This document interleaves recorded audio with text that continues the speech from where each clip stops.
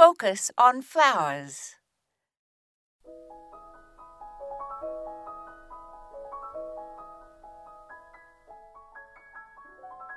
If you need something to bloom all through the growing season in your garden, check that you have the following plants. For early spring, hellebores, snowdrops, and winter aconite. Crocuses seem to be eaten by deer, but put some under bushes where the deer can't reach them.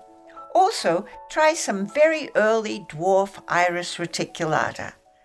For early, mid, and late spring plants, get as many daffodils as you can, also a white star magnolia tree and some forsythia, and a double file viburnum bush.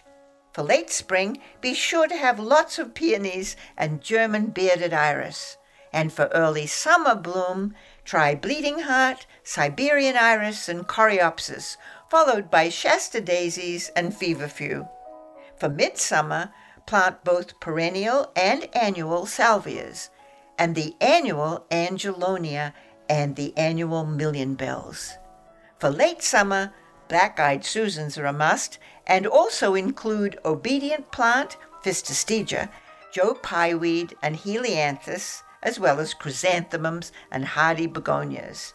And for a finale in the garden, plant all of the asters you can find. Remember, they are American natives and create a lovely display. Shrubs such as itea and crepe myrtle are also a very good investment. This is Moya Andrews, and today we focused on continuous color.